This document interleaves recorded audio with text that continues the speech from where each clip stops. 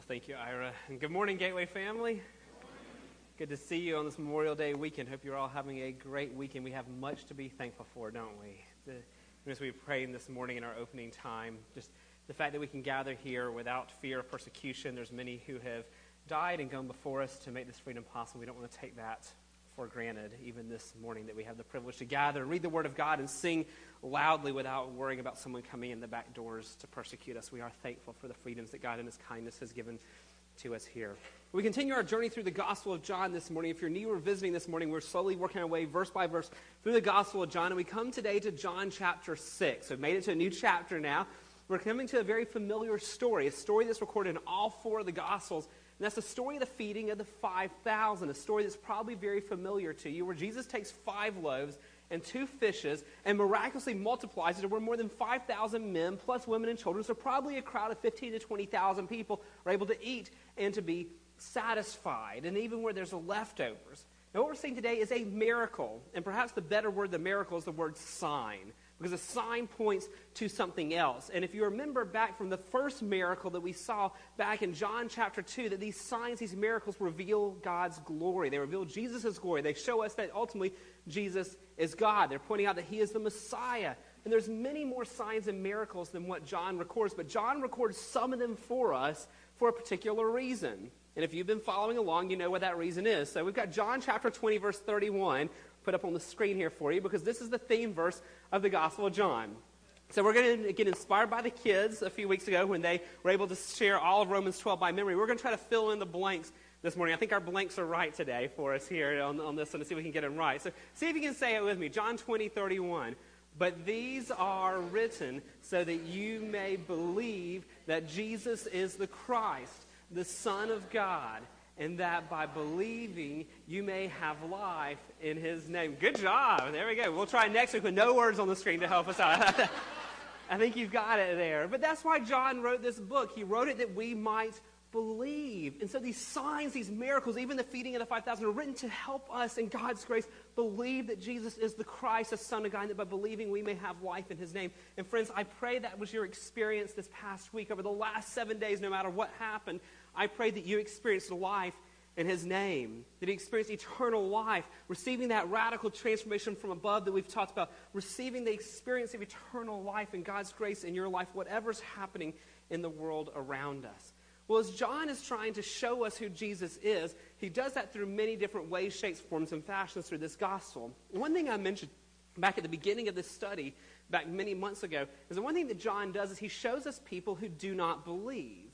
And we're going to come to that again today, as he's going to highlight for us those who lack faith, who lack belief. Now, why does John do this? Well, it's not to be negative, it's not to shame people, but it's rather to help us understand the danger of our own heart, apart from God's grace intervening in it.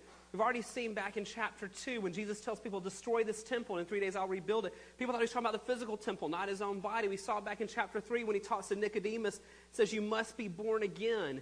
That Nicodemus didn't understand what that was. Like, how can you be born a second time? We saw in chapter 4 when he talks to the Samaritan woman about living water. She was looking for water so she wouldn't have to go back to the well, not what Jesus was offering at first. We saw even in chapter 4 where Jesus tells the disciples, I have food to eat you do not know about. And they all get all caught up on who brought him food? Where did he find the food? And they tell him this, he's talking about being satisfied in doing God's will. And so John is showing us these things over and over to show us what we are so prone to do and to call us to believe. When we come to another one of those examples in the text today in John chapter 6, where both the disciples and the crowd themselves lack faith. The disciples lack faith and the crowd lacks faith in this text again. And John's going to show us what our human hearts are so prone to do. Now, before we get to the text this morning, I'm going to go ahead and give you the cheat sheet ahead of time and tell you what the main point is. A lot of times let us go through the text and tell you afterwards what it is. Today I'm going to tell you what the main point is so you can be looking for it in the text. As we go through the feeding of the 5,000 today, I want you to see this. We lack faith if we doubt Jesus' power or if we use Jesus to fulfill our dreams. Because we're going to see this in the text today, that we lack faith if, first, we doubt Jesus' power. Or number 2, the second one, if we try to use Jesus to fulfill our dreams. You'll see this with the disciples. They're going to be lacking faith here because they doubt that Jesus can fix the problem. But you'll see as well the crowd's lacking faith because they're going to try to use Jesus just to fulfill their dreams. So we're going to read John chapter 6. Can I ask you to stand, please, in honor of the reading of the Word of God? John chapter 6, verses 1 through 15. I'm reading out the English Standard Version, and the words will be on the screen for you as well. John chapter 6, verse 1. After this, Jesus went away to the other side of the Sea of Galilee, which is the Sea of Tiberias. And a large crowd was following him because they saw the signs that he was doing on the sick. Jesus went up on the mountain, and there he sat down with his disciples. Now the Passover, the feast of the Jews, was at hand. Lifting up his eyes and seeing that a large crowd was coming towards him, Jesus said to Philip, "Where are we to buy bread so these people may eat?" He said this to test him, for he himself knew what he would do. Verse 7, Philip answered him, 200 denarii would not buy enough bread for each of them to get a little. One of his disciples, Andrew, Simon Peter's brother, said to him, "There's a boy here who has 5 barley loaves and 2 fish, but what are they for so many?" Jesus said, "Have the people sit down." Now there was much grass in the place, so the men sat down, about 5,000 in number. Jesus then took the loaves, and when he had given thanks, he distributed them to those who were seated. So also the fish, as much as they wanted. And when they'd eaten their fill, he told his disciples, "Gather up the leftover fragments, that nothing may be lost." So they gathered them up and filled 12 baskets with fragments from the 5 barley loaves left by those who had eaten. When the people saw the sign that he had done, they said, "This is indeed the prophet who is to come into the world." Verse 15, perceiving then they were about to come and take him by force to make him king, Jesus withdrew again to the mountain by himself. Would you pray with me? Father, once again, we are thankful for your word, the Bible that you've given to us. Thank you for your kindness to us and not leaving us without revelation of who you are. God, I pray this day that you would open our minds to it. We know that the Holy Spirit is the one who inspired this text, working through the Apostle John's hands. And we pray now that the Holy Spirit might come and illumine the text to our lives. We might better understand who you are and what it really means to have faith to believe in you. And may it change our lives, we ask in Jesus' name. Amen. Thank you, and you may be seated. So again, I hope you already see that in the text, but we lack faith if we doubt Jesus' power or if we try to use Jesus to fulfill our dreams. There's many today who, like in the time here, who claim to follow Jesus. But what does it really mean to follow Jesus? Is there evidence of change? Is our lives different because of our following of Jesus, because of our faith? As we think about this text today, I think of an old country dirt road. So go a little bit out of Montgomery, okay? Find the national forest or find a country dirt road out in the county. If you've ever driven out in the county and found a country dirt road, on either side of the road is a ditch, right? They put the country road up and they put a ditch on either side of it so the water drains.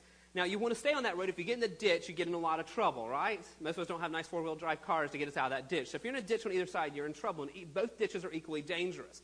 In today's text, there's a ditch on either side of it. If the dirt road, if you can visualize that, is biblical faith, believing in Jesus, the ditch on either side is, in one sense, doubting Jesus' power over here. That's a lack of faith. Or the ditch on the other side of the road is using Jesus to fulfill our dreams.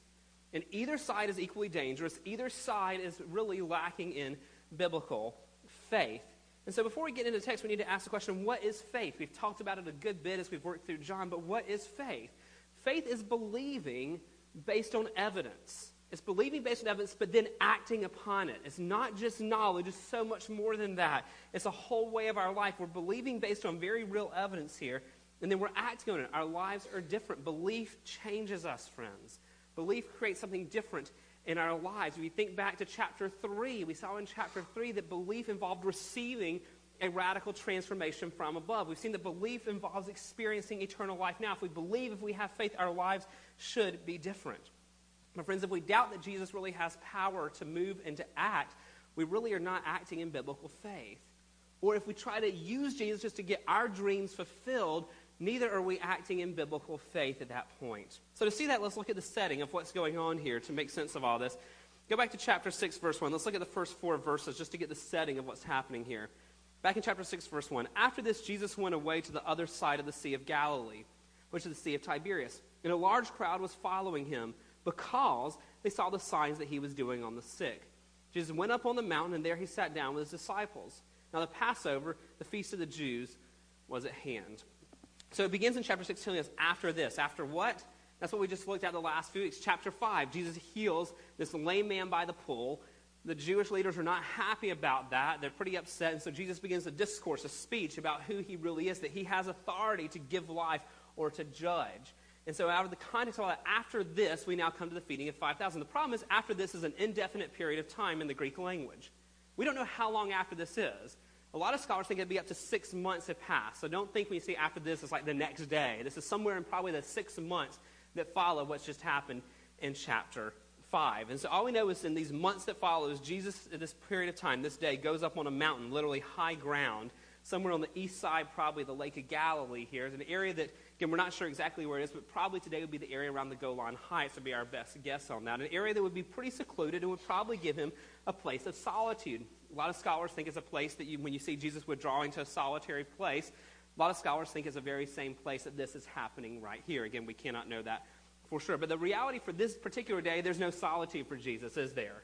There's a pretty big crowd that's following here. And why are they following him? Well, verse 2 told us a large crowd was following him because they saw the signs that he was doing on the sick. They were following him because of signs. Now, this should sound familiar. Way back in chapter 2, verse 23, we saw many had believed because of the signs Jesus was doing.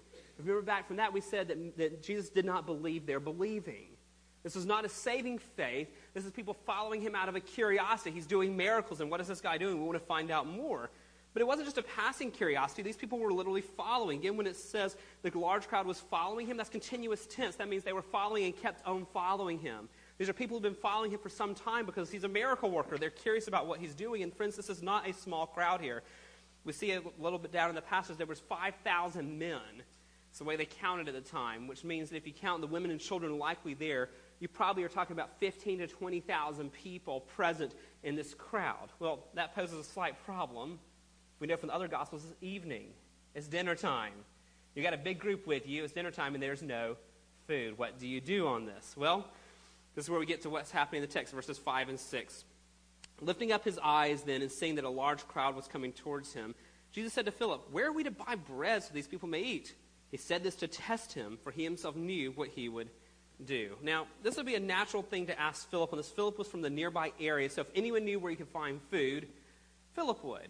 But that's not why Jesus asked him. Jesus is up to something much bigger here, and it says that Jesus asked him to test him in this. Jesus was testing him. What is Jesus testing here? He's specifically testing Philip's faith. Philip is one of the disciples. Philip has been walking with Jesus. He's seen miracle after miracle after miracle. Philip has been there. He's watched with his own eyes Jesus raise lame people back to walking. He's seen Jesus do all these different miracles so far. He's heard Jesus' teaching of who Jesus claims to be. He's seen it all. He's been right there, but does he really believe? Has it changed him? And well, he fails the test, as does Andrew. They lack any evidence that their faith can lead them to believe that Jesus can handle this situation. They doubt here. And look at where this comes in verse 7 with a doubt. Philip answered him, 200 denarii would not buy enough bread for each of them to get a little. Well, how does Philip respond to Jesus? I love one author said it this way. When Jesus asked him the question, Philip's mental computer began to work like a little cash register. That Jesus says, we're going to find food for these people. And immediately he starts thinking through the cost of this. You know, how are we going to fix this problem? And he says 200 denarii won't do it. 200 denarii was about 8 months of wages. So take your salary for 8 months. And he's saying, you know, even with that much money, it's only going to buy just a little bit for the people. And friends, the disciples were not exactly loaded. They didn't really have much money. They didn't have 8 months' salary laying around. Even if they had that, it would only get a little. What's Philip doing? Philip is focusing on the impossibility of the problem. Philip is not focusing on Jesus. He's focusing on the impossibility of the problem. And he's missing that the one standing before him asking him this question is the one who spoke the world into being. The one standing before him asking him the question, where do we find food, is the one who turned water to wine. The one who's standing before him asking the question is the one who just with his words healed an official's son. The one standing before him is just in the last few months, however many months it was, has just healed a lame man by the pool. And it's taught us that he is God and has authority to give life as he sees fit and to judge as he sees fit. The one who said all those things and all the things are standing before him. And Philip doesn't focus on that. He focuses on the problem and lacks faith that Jesus can handle it. But he's not the only one who does that. Andrew does that as well. Look at verses 8 and 9. One of his disciples, Andrew, Simon Peter's brother, said to him, there is a boy here who has 5 barley loaves and 2 fish. But what are they for so many? Here it says he found a boy. Literally the word here means little boy. And what's this little boy have? He has 5 barley loaves. This is a flat bread cake, and it was a bread cake that only the poor ate. This is not like a nice big fluffy loaf of bread that you go pick up at Publix. This was something that the poor would eat, and the wealthier, even people at the time, would not even touch it because it was so insignificant to them, so inferior to them. So he has these 5 flat, not very tasty cakes, and he has 2 fish. Well, when you think about these 2 fish, don't think about the several-pound bass that Ron caught yesterday when he was out fishing there. This is not what you need to get in your mind here. These little fish were little, almost like tiny little salted fish that were used as a relish to make the bread more palatable. So again, don't think of a big fish here. But think of 2 small fishes that were like relishes to make this very untasty poor man's bread somewhat palatable to eat. And that's what is being presented as to Jesus as the only food we can find. Again, in that, Andrew is focusing on the impossibility of the problem. Look at the end of verse 9. You see him do this to him. This phrase is so telling. He says, there is a boy here who has 5 barley loaves and 2 fish, but what are they for so many?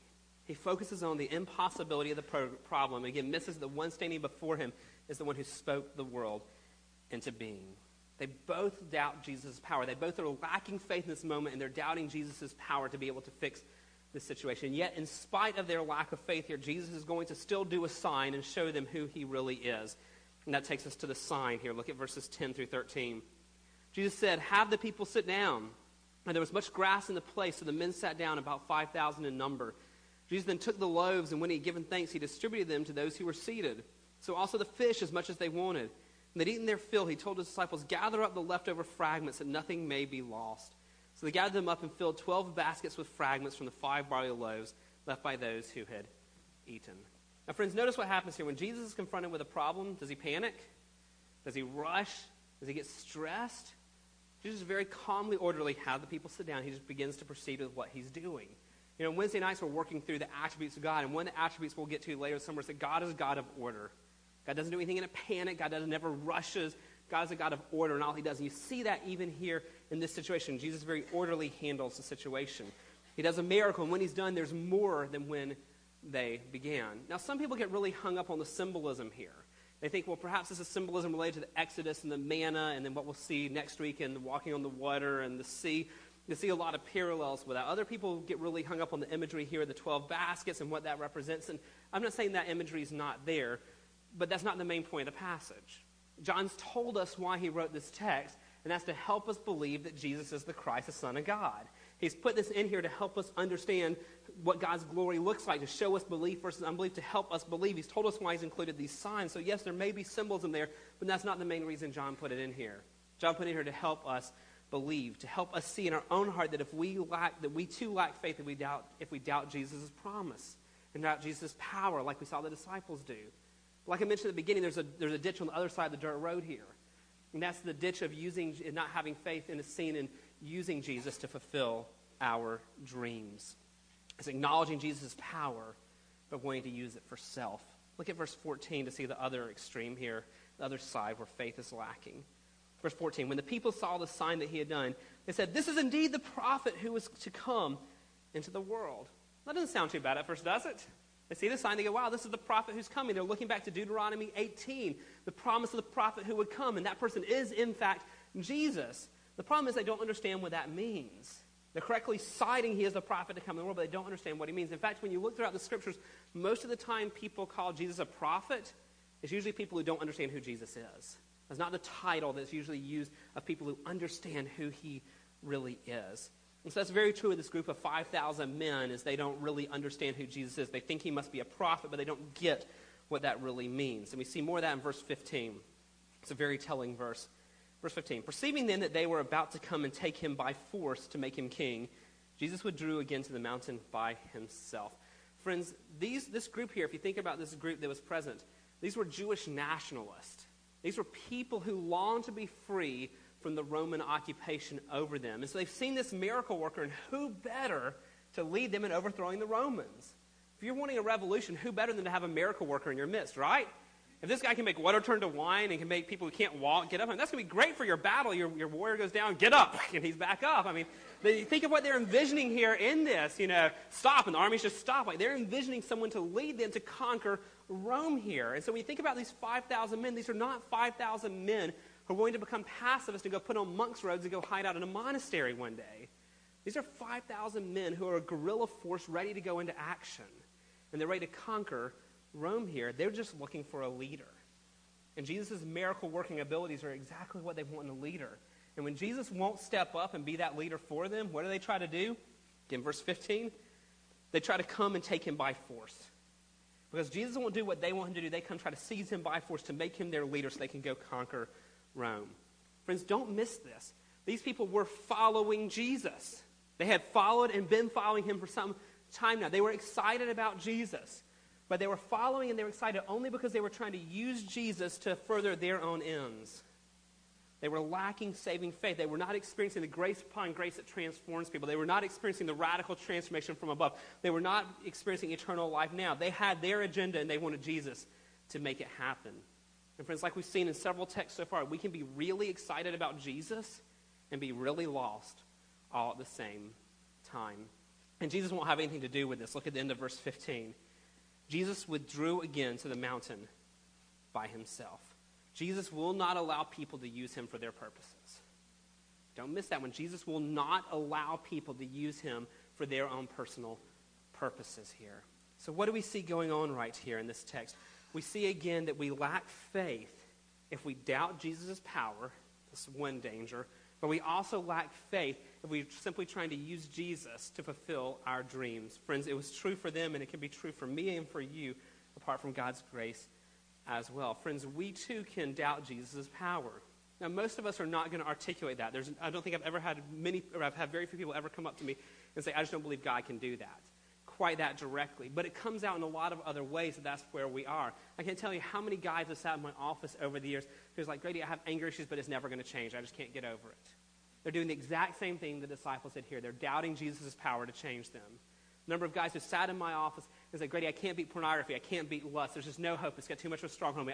It'll never change. They're doing the same thing that the disciples did right there of doubting Jesus' power on that. I've had people talk to me and say, Grady, I have no hope that my marriage will ever be what God wants it to be. My marriage has no hope to ever be reconciled. They're doing the same thing the disciples were doing here today. The people who will say, I have no hope of ever being reconciled to that person. We're too estranged. They've wounded me too bad. I've hurt them too bad. There's no hope of reconciliation. They're doing the same thing the disciples did. Again, we're usually not going to say it so directly as saying, I don't believe Jesus has power. But our actions, our doubt of God actually changing us indicates that. One of my grave concerns for the American church today is that we see the gospel as only something for getting me into the kingdom, something so I don't go to hell. But friends, the reality is the gospel is that we need Jesus today. The reality is the gospel is just as much today for me beating anger, me beating lust, me beating pride, whatever it is, as it is for me coming into the kingdom as well. The gospel is for our everyday life as well. We need grace to repent. We need grace to overcome anger. We need grace to have our marriages that honor God. We need grace to be reconciled. We need it every day. That danger is just as real in our hearts today as it was for the disciples. But what about the other side of this? We also lack faith that we try to use Jesus to fulfill our dreams. Again, most of us are not bold enough to say that. Well, I'll only come to church because I want Jesus to do this. But it happens in hearts. How many people come to church, study the Bible, even give to the church, hoping that, well, if I just do these things, this illness will go away. If I just do these things, my kids will love me. And if I just do these things, this relationship will be restored. If I just do these things, God will fix my marriage. If I just go to church enough, God will take away that temptation that plagues me. And how often do we live out in such a way to where we're trying to use Jesus to fix our problems? Does God grow his children? Absolutely. Does God sanctify his children? Absolutely on that. But friends, we don't go to Jesus because we need him to do stuff for us. We go to Jesus because he's God, because he's worthy of our worship. He's worthy of our obedience. He's worthy of our surrender. He's worthy of us submitting ourselves to him. And so we come to Jesus submitting to him as Lord and then trusting him to change us as he sees fit. And as he sees fit, it's laid out for us in the authority of the Word of God. We don't go to him hoping to fix these problems. We go to him because he is God. So friends, that begs the question for me and for you, why am I here today? Why are you here today? On a holiday weekend, what are we doing here? Are we here because we love Jesus? Are we here because our hearts long for him, because we long for his presence, because we are so captured by his greatness, believing that he is Lord, believing he is God, that we want to worship him, we want to obey him, we want to know him more, and we study the depths of Scripture because we love him so much and want to know more of who he is? Is that why we're here? Or have we gone off in the ditch on either side of that dirt road? Are we off in the ditch of we're here full of doubts? We're here out of habit. We're here because a husband or a wife or a friend makes us come. Or we here for some reason that doubting that God will ever break through. I've done these sins. God can never love me. Or I don't really believe that God is real. Or whatever it is. Or we stuck in that ditch of those doubts right there and just here for some other reason to please a person or out of habit. Or are we here in the ditch on the other side? Are we here because we're trying to get God to do something for us? That we're here not because we're going to worship Jesus, but we're here because we need him to fix something in my life today. Why are we here today? And friends, with that in view, it's appropriate for us to come to a time of communion, of the Lord's Supper. The Lord's Supper is a time of reflection for the children of God. It's a time for us to think about what it means to follow Jesus, to remember his sacrifice for us. Communion is a sacred time in the life of the church gathered. And friends, today, if you have faith in Jesus, if you've experienced eternal life, and even this week you're experiencing eternal life, if you receive that transformation from above, communion is a time of celebration for you. It's a time to remember that what you've experienced is not because of you, not because you're so great or I'm so great. It's because of God's grace at work in our lives. And so we come to communion with hearts full of thankfulness, realizing that God looked on undeserving, wretched sinners like us. In his mercy chose not to condemn us, but to give us life. Give us life in Christ, not by looking over our sins, but rather by taking all of our sins and putting them at Christ on the cross. As he bore the wrath of a holy God and took the wrath we deserve that he might impart life to us. Friends, if you are in Christ, you are welcome to come celebrate communion this morning at the Lord's table. But with that, communion is also a time of serious reflection for us. That's why when we begin communion, we don't just jump up and have them run up and get it right away. We play some music and give you a chance to take that and sit back in your seat and to think about it. It's a time of serious reflection as well. Friends, if we're on either ditch and we're not experiencing biblical faith in our life, if we're in the ditch of doubting God's power, we're in the ditch right now of trying to use Jesus to further our means, friends, I plead with you, don't take these elements till you've done business with the Lord. There's sobering warnings in Scripture about taking these elements in an unworthy manner. In fact, if we go over to 1 Corinthians chapter 11, I just want to read these to you. Just listen to this as we prepare this morning, prepare our hearts for celebrating this ordinance. In 1 Corinthians chapter 11, Paul writes to the people in Corinth, "For I received from the Lord what I delivered to you. The Lord Jesus, on the night when he was betrayed, took bread. When he had given thanks, he broke it, said, 'This is my body, which is for you. Do this in remembrance of me.' The same way also he took the cup after supper, saying, 'This cup is a new covenant in my blood. Do this as often as you drink it in remembrance of me. For as often as you eat this bread and drink this cup, you proclaim the Lord's death until he comes.'" So friends, as we take the bread this morning, as we take the juice cups, we're reminded that our freedom in Christ, the fact that he's forgiven us, is not because of anything we've done. It's because Christ's body was broken on the cross. His blood was shed for our sins. We're told in Scripture, without the shedding of blood, there is no forgiveness of sins. And it reminds us of those truths. So again, for all who believe that, you're welcome to come partake. But it carries on here in verse 27 of 1 Corinthians 11. "Whoever therefore eats the bread or drinks the cup of the Lord in an unworthy manner will be guilty of profaning the body and blood of the Lord. Let a person examine himself then, and so eat of the bread and drink of the cup. For anyone who eats and drinks without discerning the body eats and drinks judgment on himself. That is why many of you are weak and ill, and some have died." Friends, there's a serious warning here for us of taking an unworthy manner. We need to make sure our hearts are right before the Lord, that we're focused on what it really means. That's the main point of that passage. It's also a call for us to make sure we don't have unconfessed sin in our life. So it's what we just talked about this morning. If you're in a place right now to where there's doubt in your heart, I plead with you, before you take the elements, do business with God. You don't want to come take these elements with your heart full of doubt about who God is or doubt about what Jesus is doing. But likewise, if you're on the other side, if you've been using Jesus in some way or wanting to use Jesus to accomplish your ends, likewise, you don't need to take these until you've done business with God. Spend some time in your seat talking to the Lord. It's more important for you to be right with God than what your friends think. No one's going to look at you funny or shame you if you choose to stay in your seat instead of getting up when we come to receive the elements. It's more important to have your heart right with God than to worry about what the people around you think, okay? So with that in view, I want to pray for us, and then our deacons are going to come help us as we come to the Lord's table this morning. Father God, we are grateful for your word. We are grateful for your love for us. God, that in your kindness and your mercy, you looked upon wretched sinners like us. You would have been very just to condemn and damn each one of us. But God, in your infinite mercy and grace, you have instead bestowed life on us. You've given us life in Christ. You just called us to repent and to believe. You've called us to the gospel. God, I pray this morning for my brothers and sisters here, for those who are in Christ, who have experienced eternal life, who have received that radical transformation from above, who are not just following out of curiosity, but Lord, love you. I pray you would fill their hearts with hope this morning. Would you remind them of your great love for them, even as they come take the elements?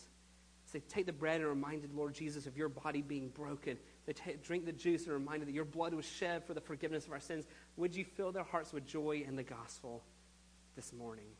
Lord, if there are those who are here who are struggling with doubt, who are struggling with having sought you, even being here to try to get stuff, God, I pray this morning that you would give a breakthrough in their hearts. Or if there's any who are here who've never trusted you as Lord and Savior, would this morning be the morning that you would break them? If it's their pride that's holding them back or whatever it is, would you break through this morning and let them see the glory of King Jesus? Let them see the beauty of you, O Lord. And may they repent and believe. God, for all of us, I pray that this time of communion will be a time of worship for us. God, a time of thanksgiving for us for all that you have done. And we ask it all in Jesus' name. Amen. I'm going to ask our praise team to come first to receive the elements. And then after they come receive them, our deacons will direct you from your seats to come receive.